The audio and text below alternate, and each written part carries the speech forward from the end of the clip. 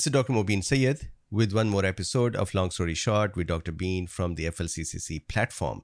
So let's very quickly look at what FLCCC is, and then we'll discuss. Today's study is actually very interesting. We are going to talk about a study that is on Thailand, which demonstrates a very high incidence of the cardiac effects in children who received BioNTech vaccine. So here is FLCCC. And if you go actually scroll down, you would see here, this is a section of education. And if you click here, you will be taken to all various topics that we have delivered so far. In addition to that, if you are new to FLCCC, which I would hope you are not, if you're new to FLCCC, then if you look at these protocols part, you can see various protocols for various disease states, for long COVID, for COVID, acute COVID, hospitalization, prophylaxis, vaccine injury, long COVID injury, and long COVID, and so on. So give it a look. And here is the study that we're going to talk about. This is a preprint study, cardiovascular effects of the BNT162b2, which is Pfizer-BioNTech mRNA COVID-19 vaccine in adolescents. This is from Thailand. And if you see here, the date, August 8. Then in addition to this, to provide some supporting or some comparison and contrast, I have some more studies here as well. For example, here is another study, myocarditis cases reported after mRNA-based COVID-19 vaccination in the US from December 2020 to August 2021. The highlight of this study was that the cases expected, for example, in 12 to 13 years of age, I believe, were 0.53 per million doses, and what they saw was 70 per million doses, and that was 133 times higher than what was expected. Although my thought was, when such studies would appear, then our CDCs, FDAs, other healthcare authorities, doctors, they would start digging in and say, what is the truth in there? But there is nothing happened. And that is, I think, a tragedy of the current times. This is another letter that I have attached here. The links are in the description. Myocarditis after Pfizer-BioNTech vaccination in Israeli adolescents. And here, if you see, they observed myocarditis as well. And this is that data, and we'll discuss it. Then here is, so this Israeli study references this FDA's debrief document. Oh, sorry, this is a presentation. But anyways, if you see here, 12 to 17 years of age, they found 19 cases of myocarditis after 2.189 million doses given in females and 128 in 2.039 million doses given in males. And so they say this is really negligible, rare, less. I'm going to show you that this study from Thailand shows children with actual biomarkers, cardiac biomarkers, for example, troponin T or CKMB. And I will discuss what these things are in a few minutes. Children with the actual biomarkers raised after the vaccine were 2.3%. 2.3%. Here we're talking about 128 cases out of 2.3 million doses. And this study is showing 2.3%. So, of course, you would have a question in your mind. Why does this study show a very high number compared to what we are seeing here? And I would explain what was different in their method. Then here, this is also a very interesting study. I had discussed that on my channel a few months ago. I think we should do that for FLCCC as well. This is part of the long COVID cardiac impacts. So this is Seattle Children's Hospital study where they had a few children that developed myocarditis after the mRNA vaccines. And there is an interesting statement here, which I discussed then as well. And let me see if I can read it. If you see here, in a cohort of adolescents with COVID-19 mRNA vaccine-related myopericarditis, a large portion have persistent LGE abnormalities, raising concerns for potential longer-term effects. And this particular study from Seattle Hospital, they had been observing children, I believe, even after 3 months or 5 months or 8 months, and they were planning to continue for the year and onwards too. And then some links here if you wanted to read up more about CKMB, etc. So with this background, now let's look at some of my drawings to go over what the study is saying.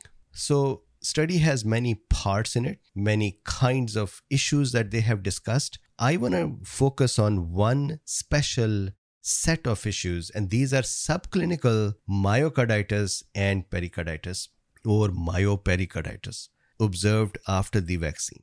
So the first answer, remember I said that you may have this question that what is so special about this study? This is the first study that did a prospective study of the heart status in children after the vaccine compared to retrospective studies or studies where children had the problem and then they started collecting data on them after the vaccination. So not only this was a prospective study, they also did, as soon as the child would get the second dose, that day they would take their cardiac status. Then they would take the status on 3rd day, 7th day, and optionally 14th day as well. And the results are very interesting. So let's look at those results together. First of all, they had a total of 301. Finally, there was 314 children that were inducted in the study. 301 actually followed up. The remaining were lost to the follow-up. What they found was, here is a summary. This is the takeaway. The takeaway is that 2.33% of the second dose vaccine receiving boys had at least one biomarker or positive lab that indicated a problem or inflammation of the heart. Now, in these, 2.33 was 7 out of 301. In these 7, there were some, I think about 6 were subclinical, although 3 had pericardial effusion as well. That pericardial effusion means fluid collecting around the covering of the heart or in the covering of the heart, around the heart. 2.33% subclinical. And then if you take their overall cardiac effect that they say, that is 29.24%. But their cardiac effect also include tachycardia, or heart increasing in speed or slowing down in speed as well. So these may be minor things. So I'm not going to dwell too much on 29.24%, although that is a very high number as well for a child's heart to become affected by the vaccine, 30% of the children. But this 2.333 is concerning, and I'll discuss more that why is this a problem. So now let's have a context. So that is a summary of the study. Context is this. When FDA authorized this vaccine or these vaccines, if I can go to their authorization, this is their debrief document. This document, so if you see here, Pfizer-BioNTech COVID-19 vaccine VRB PAC briefing document. This is page number 41 of that document. In this page over here, if you see 2 SAEs in the BioNTech group and none in the placebo group, so there were 2 severe effects here, were considered by the investigator but not the sponsor as related to study vaccination. But here is interesting thing. This is their briefing document for Pfizer-BioNTech authorization. Shoulder injury occurred in 1 person. Ventricular arrhythmia, cardiac issue, occurred in a participant who already had a cardiac condition as well, 1, and then lymphadenopathy in another. And look at this, what they're saying. In FDA's opinion, following review of the adverse event narratives, 2 of these events were considered as possibly related to vaccines. Guess which 2? They don't have the heart in it because I think they wrote it off as this person already had a cardiac condition, so maybe that is what caused it. Instead of becoming curious to say, we need to keep an eye on this. So they simply said, shoulder injury may be because of the vaccine injection and lymphadenopathy may be related to vaccine. So generally, in their authorization debrief, they said no one had any cardiac issues or any more cardiac issues than expected. So if I come back here, this was 16 years and onwards, no cardiac issues. Then there is a study that was printed in JAMA, January 25, 2022. This study said myocarditis cases after mRNA vaccination. I showed you this study before. Let me just very quickly go to it. This is that study. This study showed that a very 133 times higher number of myocarditis cases were observed in children, I believe 12 years of age, after the mRNA vaccines. Again, these may not be the entirely finally correct numbers. We still may need to do a lot more observation and understanding of the bigger parameters. We need more epidemiological studies. But in my opinion, these are concerning and available signals which should have alerted the healthcare authorities to say, we have a problem here, we need to fix this. So in this study, they said that 12 to 15 years of age This is not the Thai study, but the study in JAMA. 12 to 15 years of age, children, when they receive the vaccine, the expected myocarditis rate is 0.53 per million doses. And it was found to be 70.73 per million doses, which is 133, but still per million doses. Now consider that per million to what we just saw, 2.33%.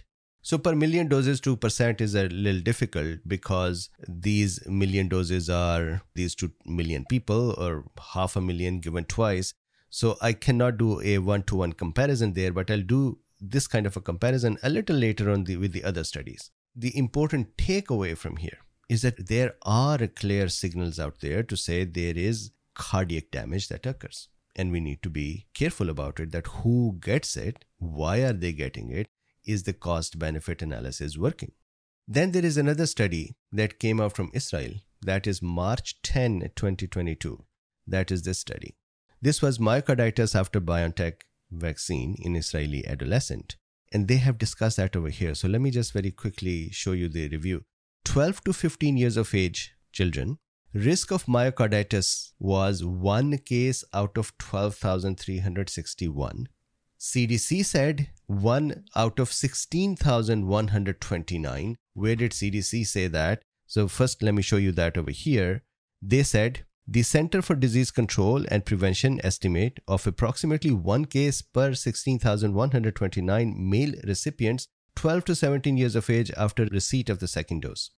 Then if you see here, this one, the risk of myocarditis after receipt of the second dose among male adolescent 12 to 15 years of age was estimated to be 1 case per 12,361. So we are still talking almost rare situation, 1 in 12,000 or 1 in 16,000. And this is the document that they referred.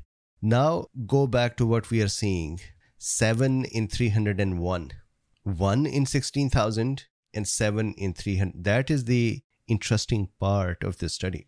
Okay, so then I also wanted to add this extra understanding that how do we look at it from a long-term point of view? And again, we will look at data to understand, should we be concerned for the long term or not? And as much data as we have. We don't have real long-term data yet. But if you see here, in this study, this is the Seattle Children's Hospital study. And as I had already shown you this, in a cohort of adolescents with COVID-19 mRNA vaccine-related myopericarditis, a large portion have persistent LGE abnormalities, raising concerns for potential long-term effects. Right? This is Seattle Children's Hospital. So my takeaway from reading all those studies, connecting their dots, is that when a child gets the vaccine and develops myocarditis or pericarditis or myopericarditis, and what are these things I'll discuss in a few minutes. I want to give you a complete summary and context. Then they may actually end up with a long-term cardiac problem. So the question really has to be answered in this way, that what is a cost-benefit analysis? What is the risk of the damage by COVID to this patient versus the risk by the vaccine? That should be the driving calculation. Unfortunately, at least in the US, our healthcare authorities have done nothing to provide this comparative study or data to our parents or doctors. Okay, so now what did this study do? Number one, they found that there is subclinical myopericarditis going on in children. This was not observed in other studies. Why? Because other studies so far for myocarditis are based on a child gets a vaccine, they go home, if they develop some symptom, they come back to the hospital, and that is when they observe their data. So they are actually never seeing that the child never developed a symptom, but they had silent problem with the heart going on. This is the first study showing the subclinical effect. And not only subclinical effect is present, it's present in a very high number. The incidence rate is very high. A high percentage of cardiac effects were seen, 29.24. And you could argue to say EKG change, we don't care, or again, we should care for everything. But let's say compared to cardiac biomarkers, which are an indicators of cardiac cell under stress and inflamed and possibly getting damaged and spilling its guts, compared to that, heart, sinus rhythm, tachycardia, it's not that bad compared to biomarkers. So all effect 29.24%. So about 30% of the children receiving the vaccine could be at risk of cardiac effects. A high percentage of myocarditis was seen. One case out of 310 and ended up in a hospital ICU. Total 7 they saw. One was admitted to the ICU as well. Fortunately, nobody died, at least in this study's time, and which is a good thing. We don't want children to die.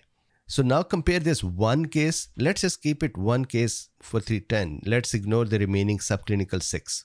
1 to 310 versus 1 to 16,129 or 1 to 12,000 something.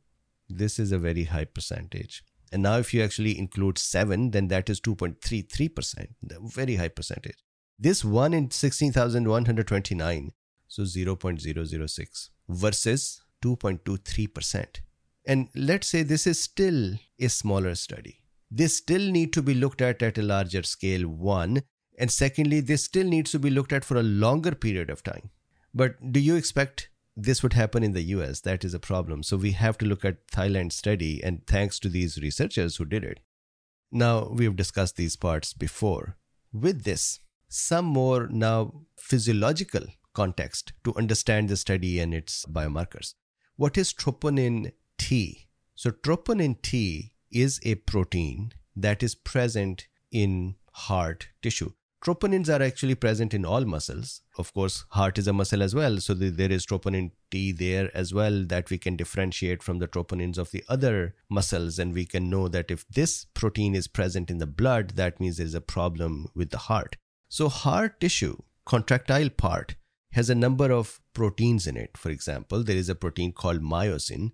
Myosin has little contractile heads attached to it, which walk on this other actin filament, and they allow the contraction to occur. Then, so there is another filament in there, or light chain in there, which has these actin proteins and then the troponin proteins. In these troponins, this blue one that I've made here, this is troponin T. We can identify whenever there is a problem with the cardiac tissue, inflammation or damage or ischemia or necrosis, these from within the heart cell, these proteins can spill out, and we can then detect them in the blood and figure out that there is a problem with the heart. So they were measuring troponin T. Now, if I go back here, this is heart's muscle. If you take a part of that muscle, the contractile units are present in it. In those contractile units, these pieces are present which have actin, myosin, troponins. Now, when heart muscle is insulted by, let's say, autoimmune attack or immune attack or inflammatory attack or lack of oxygen or overworking, there are so many possibilities of stressing out the heart. In case of the vaccines, again, this study said we do not know what is the mechanism, but there are many other studies that show that the mechanism is activation of the immune system and possibility of the spike protein, and these together causing damage to the heart. Spike protein can directly damage the heart, and we have done those discussions. And then spike protein also activates the immune system, which in turn creates autoantibodies, which in turn can attack heart through molecular mimicry and cause inflammation. So here, let's say this is a cardiac tissue. When the cardiac tissue is insulted, it becomes inflamed, let's say, or damaged, and it releases, or from it, the troponins and the myosins and the actins, the smaller pieces would spill out. And as I said before, we can measure them in the blood. If troponin T is present in the blood, we have a problem going on in the heart. There is an inflammation or damage to the cardiac tissue. The tissue cells are spilling. What should be staying in the cell is actually spilling out in the blood. Similarly, in the heart, there are various cardiac tissue. There are various enzymes as well. All of our cells have enzymes. These enzymes are doing cells' daily business. So two interesting enzymes that we can measure in the blood as well are the phosphocreatine kinases. These are CKM and CKB. Together, these two friends are called CKMB. So when a cardiac tissue is damaged or insulted or inflamed, it would release these enzymes as well in the blood. Actually, a lot of pieces, internals of the cell would spill out, but these are the ones that we are easily able to identify, and these are the ones that are different from other tissues. So if the CKMB is present as well, these two enzymes are present as well, that is also another indicator for us that in the blood there are proteins present that should have only been within the heart's muscles cell. So their presence in the blood actually indicates a problem, either inflammation or the heart damage. So the summary is that if we break a heart, if we damage a heart, the things from within the cell would spill out and then we can measure them. Now, I wanted to go over these two tables. Let's look at the study itself and go over these tables there. These are the 7 patients who had their subclinical cardiac effect. And I wanted to go over some of that. So this is that. Many people have been arguing that it's about EKGs or it's not. Actually, if you look at the study as well, the more thorough analysis is done on these subclinical myocarditis, pericarditis, or myopericarditis cases. So if you see here, table 2, presentation with myopericarditis, clinical myocarditis and pericarditis after second dose of the vaccine. Total 7. So these are the clinical signs and symptoms they observed. Chest pain, chest discomfort, pericardial effusion, fever, headache, palpitations, dyspnea. Now remember, they were not waiting for the child to complain and then come back to the hospital and then the workup starts. They had already started the workup at the receipt of the second dose. So they had a baseline. When the child had the problem and then they came back for their follow-up on the day 3 and 7, the researchers were able to see how much the change had occurred. So then vital signs are here, EKG findings are present. So sinus rhythm with sinus arrhythmia means sinuses are usual cardiac cycle where atria contract first and then the ventricles contract, and there is a proportion of time between them. So for example, normal cardiac cycle is about 0.8 second, and that is very well structured in a way that some part goes to atria and some part goes to ventricular contraction. If the heart becomes faster but that proportion is maintained, we call it sinus tachycardia or sinus bradycardia, depending upon what is the number of beats. So sinus simply means arrhythmia in terms of non-sinus behavior or dysregulated atria and ventricle didn't occur. So they had sinus. Then they had diffuse ST elevation. ST elevation is, so if I go back here for a second, our EKG is made up of P wave, which is atrial contraction, then QRS. There is an atrial T wave here as well, but that gets buried under the QRS complex. So those who are EKG folks, rest can ignore it. And then there is this ventricular T wave. So they saw some abnormalities in these EKGs as well. Lab values, elevated troponin in 5 children out of 7. Clinical course, arrhythmias, ICU admission 1. Now what I wanted to go over was these 7 patients. What was their heart's condition? So first look at this on the left side. 16 male, 15 male, 17 male, 13 male, 14, 13, 17. All boys, youngsters, adolescents. What did they have? Myopericarditis. Myopericarditis means that the heart was inflamed, and pericarditis is the outer layers of the heart, the covering. Imagine heart is present within a little packaging. So that packaging is the pericardium. An inflammation of pericardium is pericarditis. Now, interestingly, when this outer layer becomes inflamed, it can actually collect fluid, just like we develop mucus when we have infection, right? Here, we can end up developing fluids in these areas, and that is pericardial effusion. Pericardial cavity usually have fluids in it to create a slippery surface for the heart to beat in or move in. And then if there is fluid in there, there is a problem. It is usually the result of inflammation, but there are many other diseases or many other pathologies that can do it. So here, check this out. 3 patients had pericardial effusion. I have marked in red the biomarkers that had increased. So if you see here, CKMB, which I just discussed, these 2 enzymes, CKM and CKB. This first child who had myopericarditis, look at this, 1, 2, 3, 4. So the first time 1.25, then 109.6, then 2.36, and 109.6 was more. Similarly, if you see here, in these subclinical myocarditis. So that means they didn't develop a huge clinical picture, but they had the cardiac inflammation's markers available. So if you see here now, troponin was present elevated in almost 1, 2, 3, 4, 5. And then in these two, where CKMB or troponin was not elevated, pericarditis, CRP, C-reactive protein level, increased and pericardial infusion present. So do you see the picture? That it is actually possible that there is no troponin levels, there are no CKMB levels, and there still is pericardial effusion because the inflammation is more on the pericardial side instead of the myocardial side. So troponin would not be seen or CKMB would not be seen, but pericardial effusion can be seen.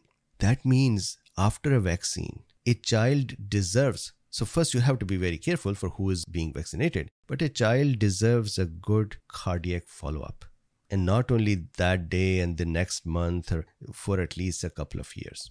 In my opinion, that is how we'll figure out how badly we are ending up causing vaccine-related injuries to the hearts of the children and how are they recovering or not recovering. And here is a case why I'm saying this. Number 2, male, 15 years of age, only pericardial effusion. Then here is a full-blown issue. CRP 86.6, that is number 1. This child actually ended up in the ICU. Very high CKMB. High, look at troponin level going to 593. And then pericardial effusion. So I wanted to make sure that we look at these data points as well. So after this, I have some comments here as well. One, why are we not baselining our children when we are vaccinating? Do we really care that less for our children? That one, we are just generally exposing everyone. And fine, if a parent wants it or a doctor wants it or they have done that decision, that is their decision. But at least there should be follow-up. There should be workup to figure out if there is any cardiac outcome. And so if it cannot be done at a mass level, then why not at least in the trials? For example, the booster for, I think it is the Pfizer's booster with the Omicron just got approved in UK. Why aren't these trials that are being done? They contain this as part of the trial to say, take the patient's cardiac status from the days 0 and 4 or 7 and so on. Even liver function tests, vascular system health tests, thrombosis health test. So all of that needs to be done. And I think at least if it cannot be done in mass, then at least in the trials. But to me, it seems like Thailand has to come and tell us that, hey, look what is happening. Then how many children will be running around with, this is what worries me actually, that a child receives the second dose, 15, 16 years of age, 12, 13 years of age, they're active children. They have a subclinical cardiac problem. Let's say they're running around with a pericardial effusion, the case number 2 in that table. They have no idea that they have pericardial effusion. They're doing their exercises and activities, and that can be dangerous. And cost-benefit analysis, I believe it needs to be redone. And the long-term outcomes, I still believe we do not actually have a good grasp for the children, for the long-term outcomes, and we should do our best to have that.